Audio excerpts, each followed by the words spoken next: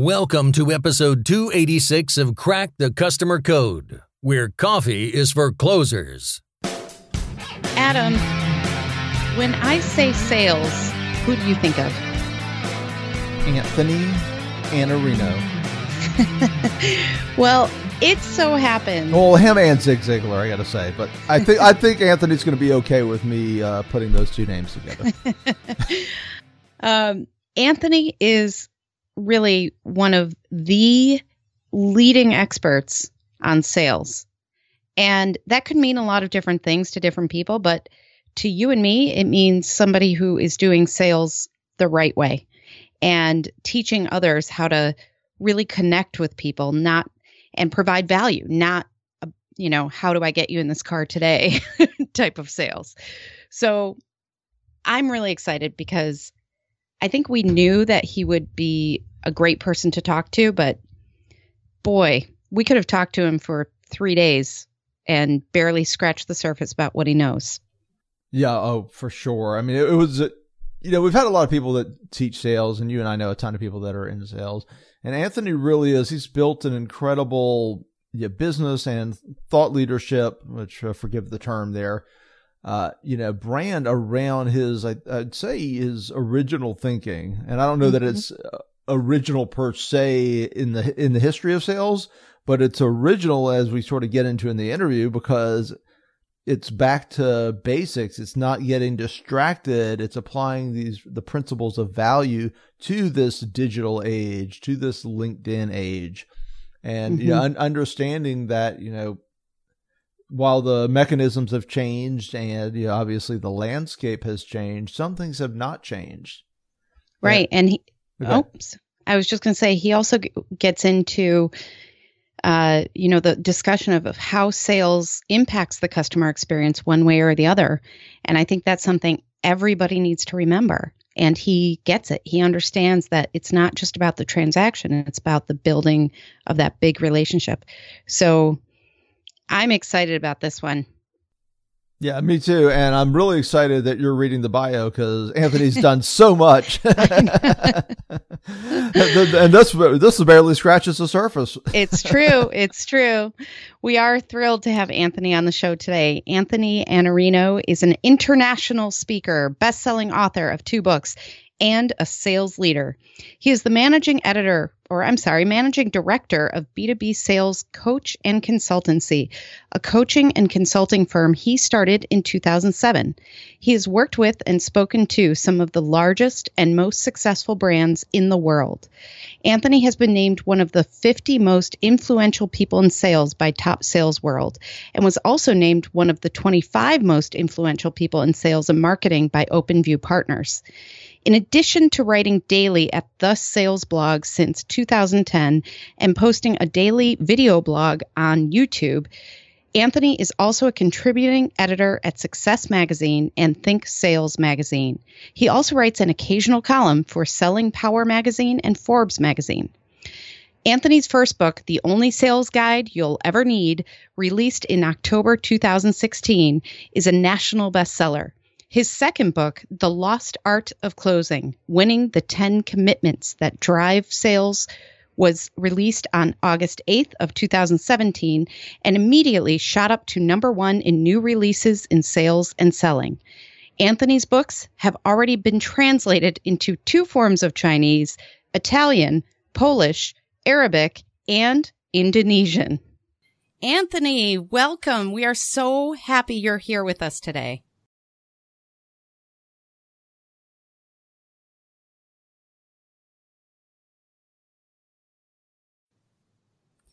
Anthony, welcome. We are so happy you're here with us today. Thanks so much for having me. Yeah, super excited because Anthony, and I don't say this about many people, you literally seem to know like everything there is to know about sales. It's amazing. I mean, you're like, when I think of sales, I now think of you. You've done such a great job getting out there, but I want to hear a little bit about your background. How did you get started? I think the first sales job I really had, I was 15 and I had just left a job washing dishes, and I found this place where they were making cold calls for Muscular Dystrophy Association to get people to do bike-a-thons. And I worked there for about 2 weeks and no one spoke to me. I mean, literally, they gave me a script and left me alone. And I left that job because I really wasn't sure what I was doing there in the first place. And I ended up at a skating rink. But that was my first sales job. And about 2 weeks after I left, they called and said, "You're the only person we have that has a bike-a-thon going on anywhere in America, and we need you to come back." Oh, my gosh. And I was 15, though, and I was like, absolutely not. There's no way. I work at a skating rink. It was way more fun. I ended up in the family business while I was fronting a rock band as a kid, and then I went out to LA, and I ended up working for a staffing firm out there.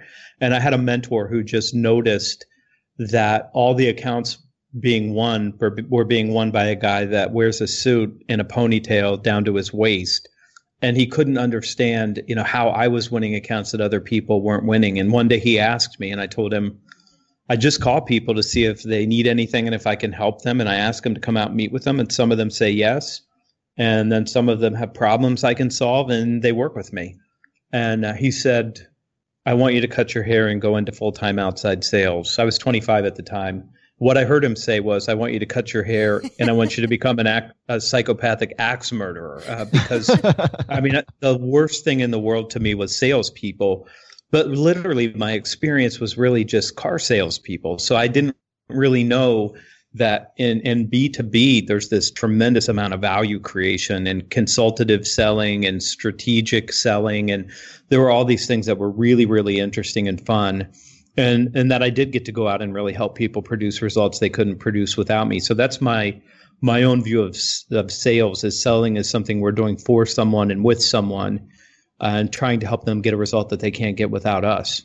And I think you do such a good job really reinforcing that message. And I've heard you speak, and, in your books and your blog, you talk about that idea of creating value almost as a partnership, as something that you're doing every step of the way with the person that you're selling to, essentially.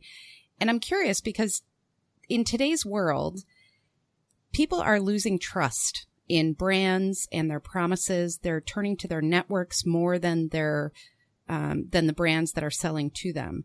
So do you think it's becoming a little harder to really deliver that value and create that partnership in today's world specifically? I think it's the challenge for most of us is we say things like, "I want to be a trusted advisor," and "I want to be consultative." And I think we have to take a step back and decide what that really means. I like the intention, but I continually tease sales audiences. You only need two things to be a trusted advisor. You need trust and you need advice. And if you don't have the advice, you're missing half of a recipe that only has 2 ingredients in the first place. So I think that the ability to help people get better results means that you have to be really thoughtful. You have to be really smart. You have to do your homework on the kinds of things that are going to impact their industry. You have to understand how to get along with different people who are going to have very different needs and objectives when you're trying to work with them. And you have to be able to diffuse, tense situations and deal with tough issues. And I think that that's a big change from the time where a salesperson might have walked in, handed off their product, told you about features and benefits and left.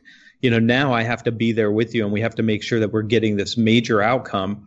That's a difficult outcome to get. And when you think about this, if the outcome was easy to get, your client would already be getting that outcome. And if your competitor could deliver it for them, they'd already be delivering it. So most of the time we're focused on our resourcefulness and our initiative and our ability to work with people to move some obstacles. That's just a higher level skill set than has ever been required. And it's what a good general manager has. It's what a lot of people in business are really focused on. And I think that's the big shift. If you want to be successful, you got to be somebody who can really solve challenges. I find it so fascinating how we have so much access to each other now.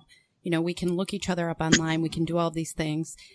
And I can't tell you how many horrible sales calls I get because they go on, they find me somehow, but they don't do 1 second of research. They don't do 1 quick review of my LinkedIn profile to realize that what they're selling me, I actually do, or that we're not a huge company with like a huge IT department with many needs, And so I'm just wondering, like, what do you think is happening with that? And what recommendations do you have to sales teams about how to use that information, use the connections that we have now and the access without doing that. This is the part where you go, Anthony, you're schizophrenic, because I use all of the social tools, and people think, well, you're a social seller. But I'm not a social seller in the same way that other people think. It's about connecting online, and I do some of that too. But I think that there's something that's going on right now that's really disruptive. And I'll share a story, Jeannie, just in a response to what you said. I got a note from a rep who said, you would really like the salesperson who keeps sending me these emails because he's so persistent. And I sent her back a note saying, there is no salesperson. All of those notes are automated, and there's no personalization. And the fact that you click on anything means that you get the next email in the sequence, which is why this person knows nothing about you, isn't customizing the email at all. And it's interesting to me because when I started selling, what we had to do research was Business First Journal and the Columbus Dispatch and your network. And I mean, that's all you had to go on. Now we have LinkedIn where all of the information about you is self-disclosed. I mean, you typed it all in. So how do I know what's important to you? You typed it in for me. So I know what you're thinking about. I know who you're connected to. I know what groups you're in.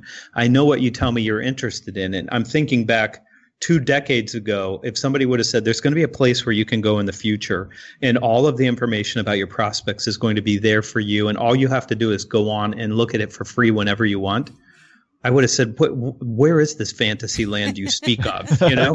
And now it's Facebook and Twitter. We can find all this out. So the research part and understanding who your client is, that's easier than ever. And I tend to get 2 groups of people.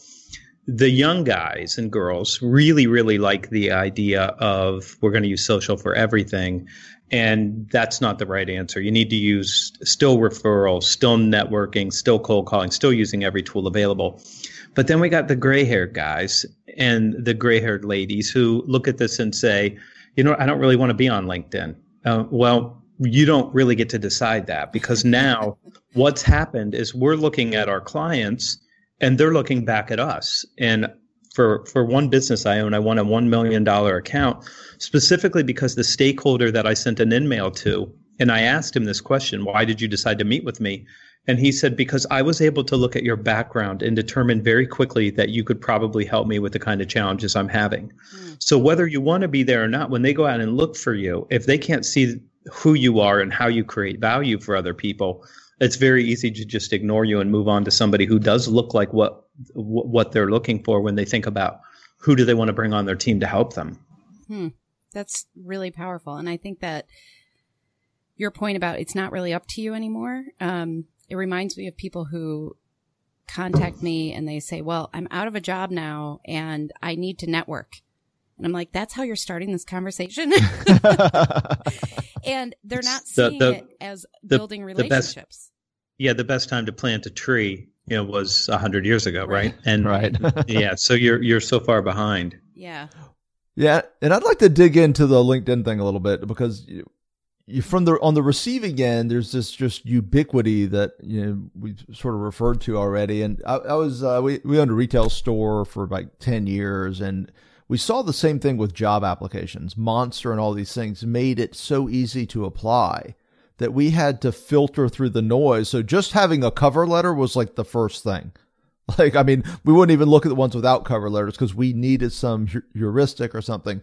So for all of us, you were getting all this just canned stuff and the spam and all this stuff on LinkedIn. So how, as somebody who's cold calling or cold emailing or cold LinkedIning, if that's a verb, how do you cut through that noise? I think what's the big change right now, and I just posted something about this today, and I keep writing about it. The fact that we can automate things is interesting and it's useful, and the ability to augment what we do using technology is interesting and it's useful. But we have to think deeply about first principles and the deep truths of human relationships. My anniversary was Friday. I've been married for 22 years. Happy anniversary. If you're going to send my wife a sympathy card, you congratulate me and send her the sympathy card. Right. Just think, if I were to say, I'm going to call the florist and say, listen, here's what I want you to do. Our anniversary is September 29th. Every year from now on, just automate, send her a dozen roses. What's wrong with that? I mean, it is, I've said, listen, I have to check the box here and I have to send something. So I'll just check the box and send something. It is about human intimacy and trust and presence and all these other intangibles that are not going to lend themselves to automation over a long period of time. And I think there's a great reason to have automation, to say this is a communication I want to send to a lot of people. It's a one-to-many communication. But when we start talking about me trying to create a preference as the right person with the right ideas to help you with your business, then that one-to-many doesn't work as well. And now I have to start knowing something about you. And I have to say, Adam, I've looked at your business. When we work with companies that look like yours, they tend to be faced with 3 or 4 challenges right now. And what I'd like to do is share with you some of the trends that we see and some of the questions that you and your management team are going to be charged with answering over the next 18 to 24 months. I've got to tell you, this is about you and it's about what you need. And I'm trying to do this communication in a way where I can have a conversation because I want a relationship. And relationships do not lend themselves to being automated very easily. And so there's this thing that we have to do where we say, this part of the relationship I can probably have technology help me with. But some of this, I have to be the right kind of human being. And trust is built on caring, and caring is built on intimacy. And that means I know you, I understand you, I know how to help you, and I'm other-oriented enough to try to do that. And none of those things are going to be automated very easily or anytime soon. Well said. Yeah, and that's a fantastic perspective. And actually, I'm going to segue off of that to a different topic, but I think it's related. Now, we talk about sales closing, and I'll preface this a little bit. Sales closing sort of has a bad rap, right? It's cheesy and it's ham-handed and all these things, and it's just sort of icky, I think, to some people. And I'm a big fan of closing. And closing techniques if they're used right. And I think part of what you just talked about is that's the base. They're cheesy and they're bad when you haven't built a relationship, when you haven't led somebody up.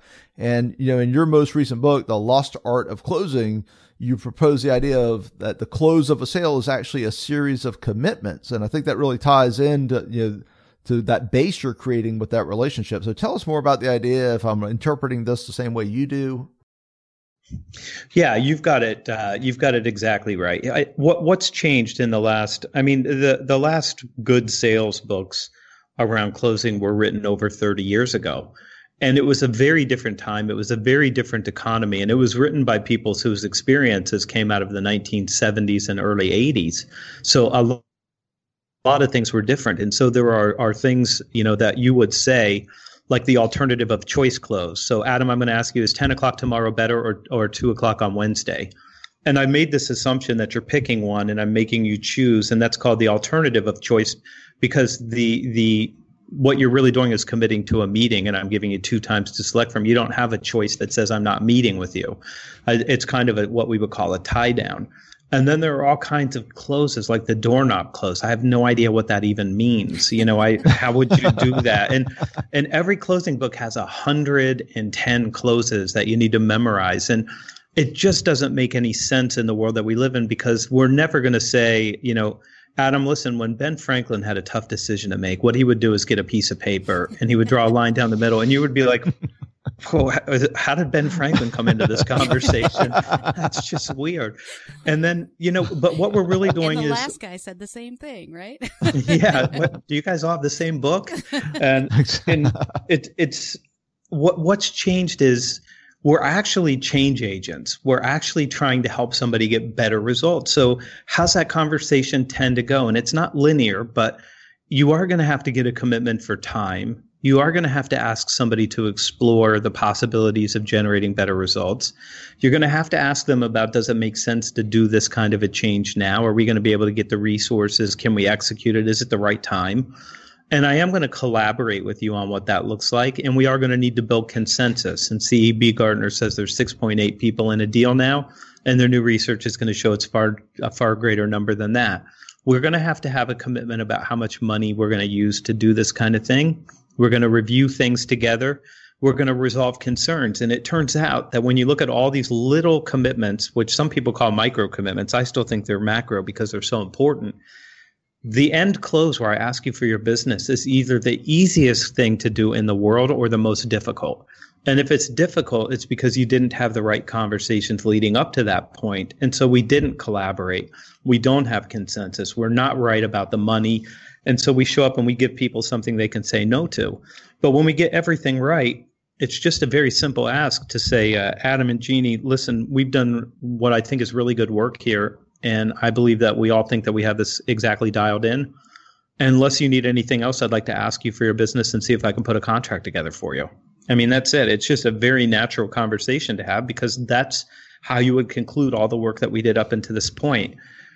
And so the Lost Art of Closing is the first book to actually lay out what all those commitments look like and how they're supposed to sound, so you don't come across as smarmy, cheesy, manipulative, and self-oriented.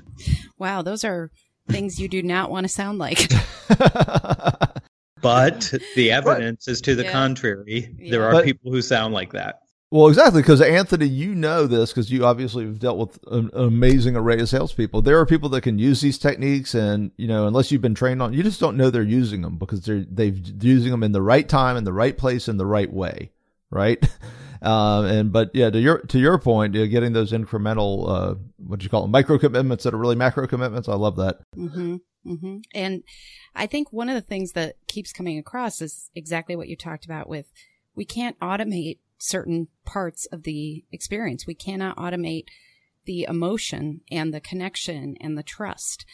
And one of the things we've talked about a lot on this program and elsewhere is how a brand promise is inherently connected to the customer experience. And it's how a customer feels is based on if they feel the experience either lived up to the promise or didn't. That's really what it's about. And salespeople have a certain reputation for over-promising in order to close the deal, let's say, which can ultimately lead to this customer disappointment and tension within the organization and everything else. So how do you counsel these salespeople so that they stay within the promises they can keep, and why that's so important to the overall customer experience?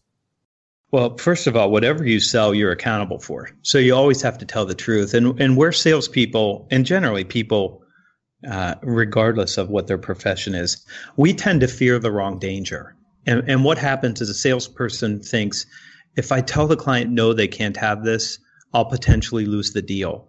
And that's their fear. But the real danger is you tell them that you're going to do something that you can't do, and then you destroy the relationship forever because you've lost integrity and character and the other intangibles that make you somebody worth doing business with. The right thing to do is to say, Jeannie, I'm happy to get you that outcome, but we're going to have to change the investment. It's probably going to cost 15% more than what you've been paying right now. Does it make sense to invest that kind of money? Or should we relook at this and decide what the right solution might look like if you have a constraint when it comes to being able to make that investment? That's the person that we trust. The person who tells me the truth of the matter is you can't have what you want at that price. You have to pay more to get that. And the person that says, listen, Adam, I appreciate that you're the decision maker here, but I know that you have a partner, Jeannie, and if we don't bring her into this conversation soon, then we're going to be so far in front of her, she's going to resist making this decision with us in the future. When does it make sense to bring her into this conversation? That's the person that we trust, the person who's going to tell us the truth about what our results are going to be. And listen, I've lost multi-million-dollar deals by being honest and telling the client that they could not have what they wanted. And 6 months later, to have those clients come back and say, okay, we want to re-engage with you. Everything that we were told was not true. And now we want to figure out what we really have to do to get the result. You're much better positioned if you're going to play the long game. And I think if you're in sales or if you're in any kind of relationship where you have clients, you should play the longest of long games. I mean, base the whole relationship on I'm other oriented, and I'm going to be candid, and I'm going to do what's right by the client, even if it doesn't serve me now. Because longer term, it's such a better plan. Longer term, I'm going to have relationships for life.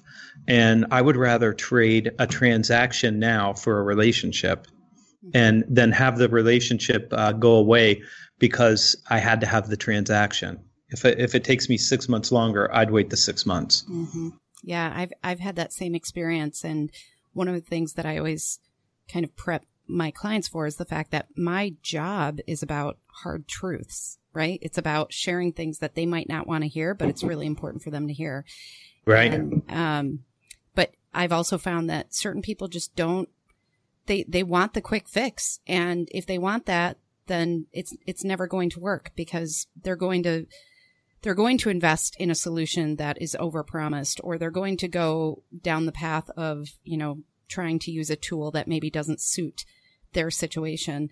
And so I totally believe in what you just said, because it really is about these long-term strategies. It's not about the quick fix, because then everybody loses in that, right? Like the customer and the company selling and everything else. So it's really, really important. And I know you talk about it a lot. So keep it up. Well, yeah. Well, it's setting the deal up for success for both parties. Really is, because, and I deal with that with like customer service trainings. I mean, some of the questions I ask up front are all about management and culture, and who's leading the team, because if the team's being led by somebody who doesn't buy in, the training's not going to do anything.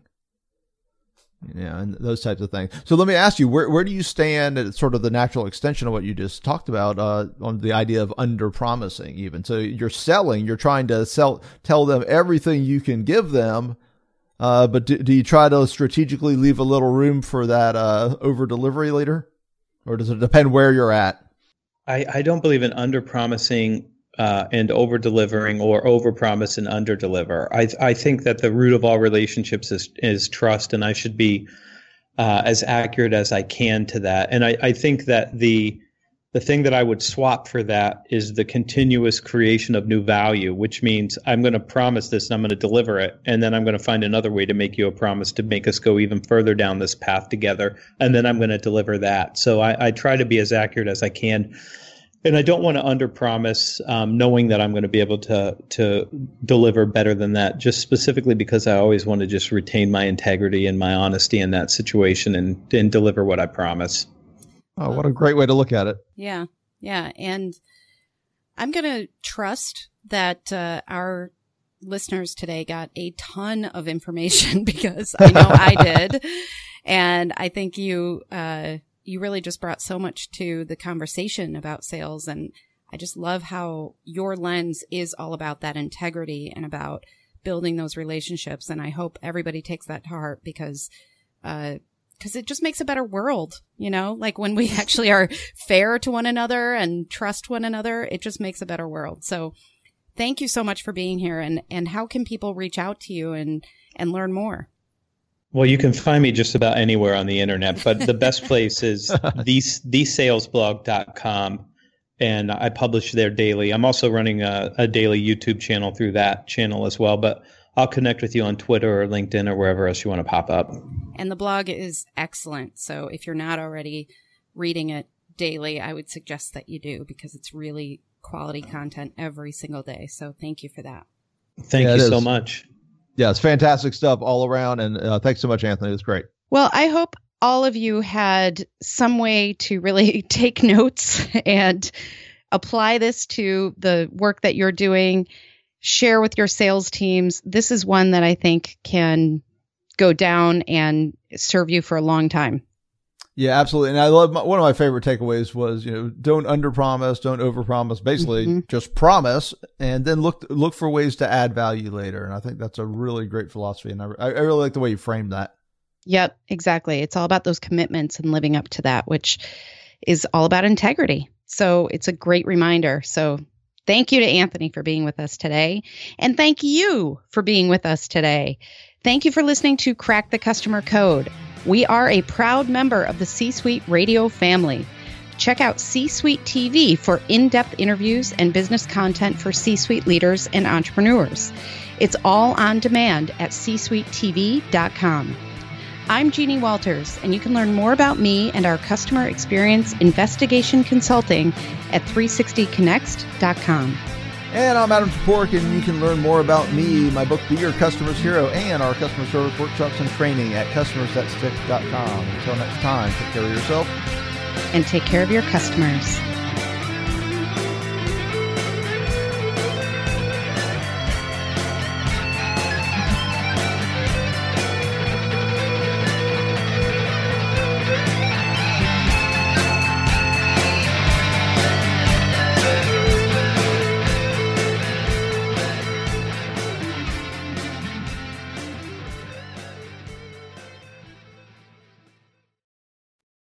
This podcast is a part of the C-Suite Radio Network.